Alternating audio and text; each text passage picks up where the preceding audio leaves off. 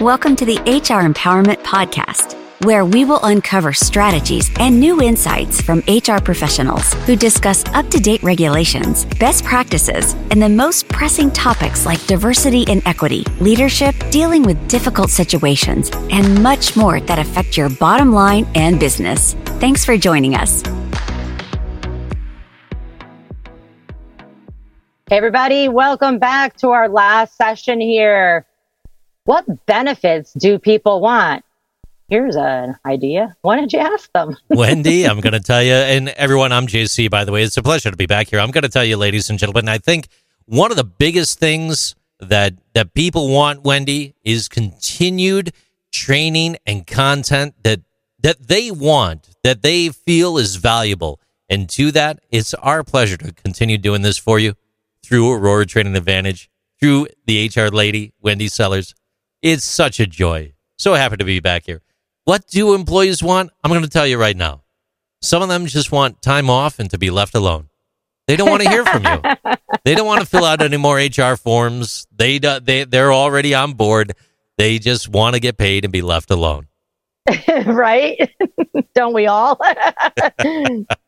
Don't leave your employees completely alone because they may think that you don't care about them at all. And, right. You know, I probably say this on most of the podcasts that we were do together is surveys are awesome because you actually ask people what do they want and then you act on it. But if you don't plan on acting, then don't ask. And I truly mean that, not just being sarcastic, but if you're asking anybody, people you live with, your family members, your neighbors, if you're asking them for ideas and then you just choose to ignore them, they're going to stop talking to you. And then they're going to say, just leave me alone. That's quite true. Look, Ben Benefits Outlook survey. It surveyed over 300 businesses on how they've adapted their benefits offerings to this new world of work over the past few years. And through this survey, trying to find out some of the things that popped at the top of the list. Physical health programs. Here's your top 10. Physical health programs, mental health programs, employee engagement efforts, childcare assistance, flexible scheduling. There's one hand. Let's get the other hand open. Keep going. The option to continue working remotely, pet insurance, flexible PTO, financial wellness programs, and personalized benefit options. A lot of what we've already talked about to a degree. This is great. We're on target. Yeah, absolutely. I mean, there's just so much. The old the days of just offering people here's the cookie cutter they need to be gone because we have many generations in the workforce. So a wide variety of ages with a wide variety of needs. We have a lot of people that may be single or in a relationship with or without kids. We're having more and more adults without kids. And so, the family plans may seem like you may have an amazing family, say, health insurance plan, but that doesn't help the single person who's maybe healthy and says, I take care of my own stuff. I don't need that health. Can I get that value though? Right. That costs you $1,000. Can I get that $800 in my check now? Because I don't need it, but my coworker's getting it. And it's a tough one because there's laws that protect the benefits specifically for health insurances so that it's not discriminatory. But in the big picture, it kind of is, right? Or maybe you have coverage through your significant other who works somewhere else. So now you are not of a health insurance burden to said employer. And now that employer doesn't have to pay you anymore. Right. They already agreed on what that salary is. So you're taking a pay cut by being there. Yeah, kind of, right? I mean, these are real conversations that I'm sure many of you HR professionals that are listening have actually had employees ask you about if you do offer a health benefit. There are things called opt-out benefits where so say I have insurance through somebody else for whatever it is. And I say, I'm going to opt out of your plan. And when I do that, you're going to pay me extra money in my paycheck every week, every other week, so that I don't get on your health insurance plan. Yeah. There's a catch-22 there. I mean, if you give people the opt-out benefit, many companies make them prove that they have health insurance somewhere else. so that they're not just taking the money and now they don't have any benefits if they're sick. You got to look at your state laws. I personally am not a fan of saying, we want everyone to have health insurance, and if you have it somewhere else, we'll give you money, but you got to prove it because we don't trust you. Listen, you hired adults. If they don't want health insurance and they want to take the money, that's on them. You may think that you're doing the right thing by controlling them and mandating that they are healthy. But if somebody chooses to not be healthy, if you give them health insurance or not, they're not going to the doctor. Yeah. No. You've got a great point there. So remember, we're not their moms, we're not their dads, we're not their spouses. We are their employers, and we should be there to guide, to educate, to coach and counsel. But they're adults, and once they're educated, they should be making their own decisions. You brought up something great there. Guide, educate, coach, and counsel. Look, if your company provides stock options and other more complex types of compensation, you could start thinking about financial wellness benefits as well, providing your employees with resources that they need to make the most of what is available to them. Is a gesture that they're going to remember for the rest of their lives. You're probably already working with accountants, financial advisors, maybe even banks. So why not inquire about benefits that they could provide directly to your employees? There's something to consider. Absolutely. Yeah. Great point. Thank you for bringing that up. Most of you listening probably have, a corporate bank account with a bank or many banks.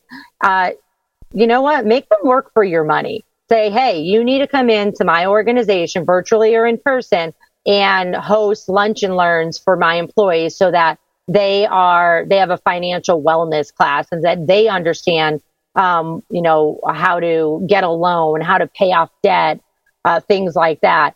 Most of the banks are going to do this stuff for free or very, very cheap because that's added value for you hiring them and keeping them as your bank.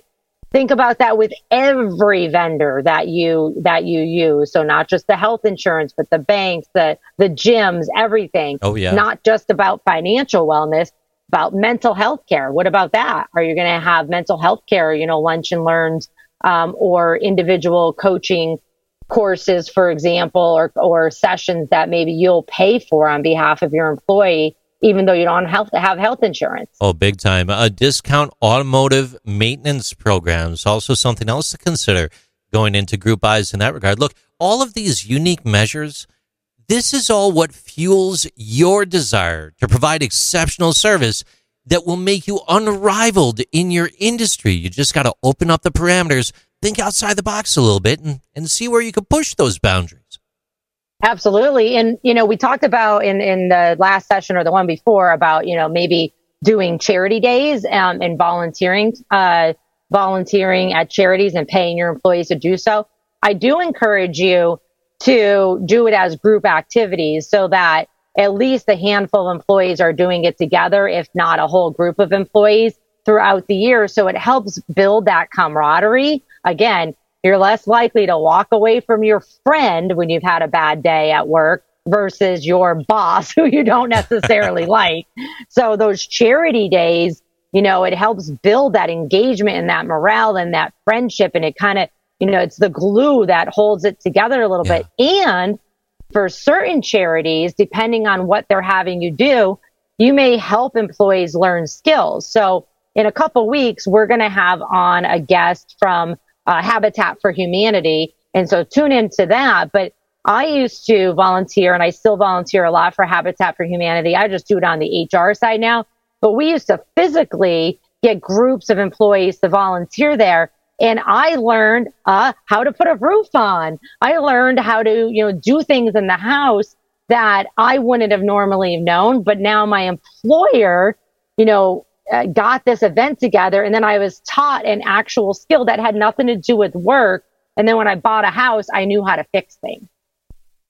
Huge benefit. Huge. Wendy, sometimes the employees themselves can provide such greater feedback than what we could even try to imagine out of our crystal ball. And online surveys can save money and collect responses very quickly. Paper surveys, on the other hand, They're critical in reaching out to hard-to-reach groups that don't have immediate access to the internet, let that be in warehouses or delivery personnel, etc.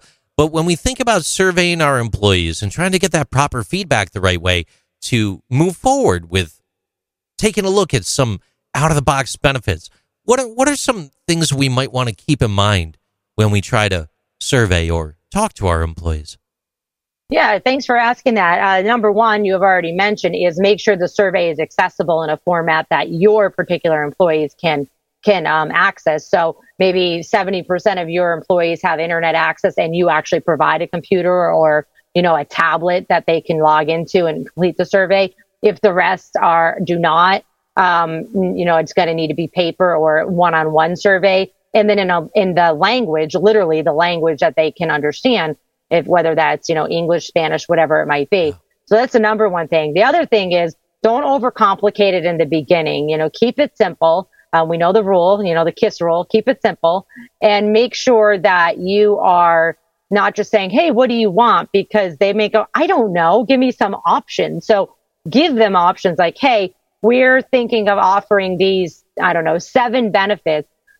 Please rank them in the importance for you. And then if you can get more information from each individual employee, not their name, but just, I'm answering this as an individual. I'm answering this as a member of a large family. Yeah. I'm answering this as an individual who's unmarried but living with somebody else. So give them the options of the demographic. So then you could say, okay, now I could, sort this a little bit different. And then, once you go back and analyze it, make sure you talk about it to your employees. This is what we asked.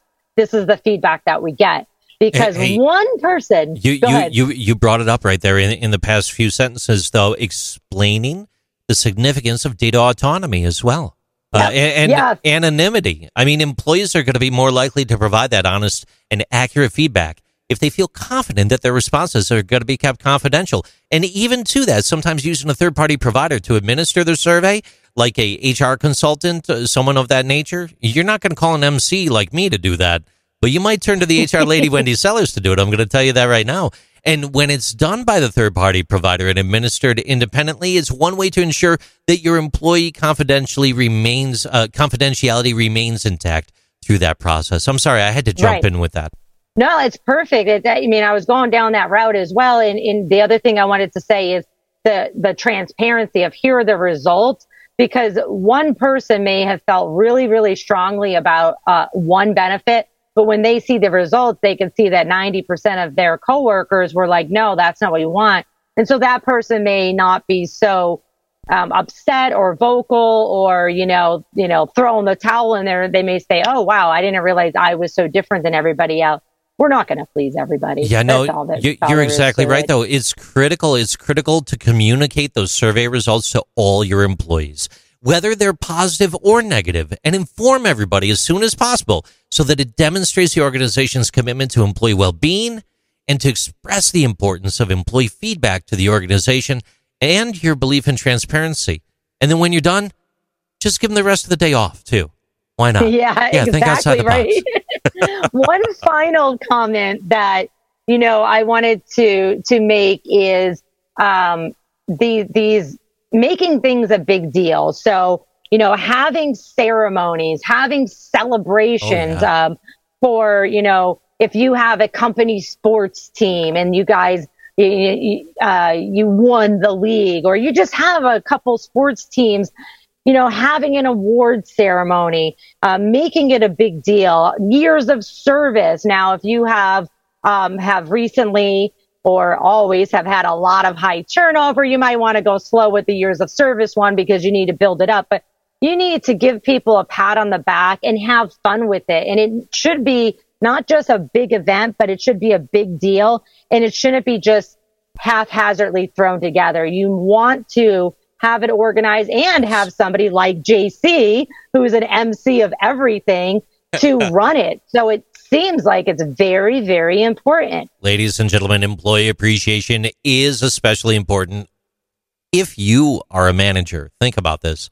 According to Glassdoor's employee appreciation survey, 53% of people said feeling more appreciation from their boss would definitely help them stay at the company longer, despite the fact that 68% said that their boss already shows them enough appreciation. So it's imperative, if you are holding that billet, if you are in those shoes, even if you're not necessarily a manager, but you are an essential leader on your team, leading up, managing up, whoever you are, you know who you are as that natural leader listening to this podcast right now. And you know, like I do, that you have the power to affect change. It's all about hope and change. Yeah, listen, we're not all going to be, Southwest Airlines, where we can give our employees free and unlimited flights for the employees and their dependents. But, think big anyway, and figure out how you can fit it in your budget this year and something in your budget next year. Ask your employees what you want, what they want, listen to them, and do what you can to make it happen. Above all, be transparent. Thanks, everybody, for your time here today. Wendy Sellers, the HR Lady. You know how to reach me on LinkedIn or wendy@thehrlady.com. We enjoy interacting with the thousands of All Access members through Aurora Training Advantage every week. Feel free to reach out and get in touch with us at any time. Thank you for joining the HR Empowerment Podcast, brought to you by Aurora Training Advantage. We hope you've gained new insight and strategies to navigate the HR profession. We look forward to you joining us again on the HR Empowerment Podcast.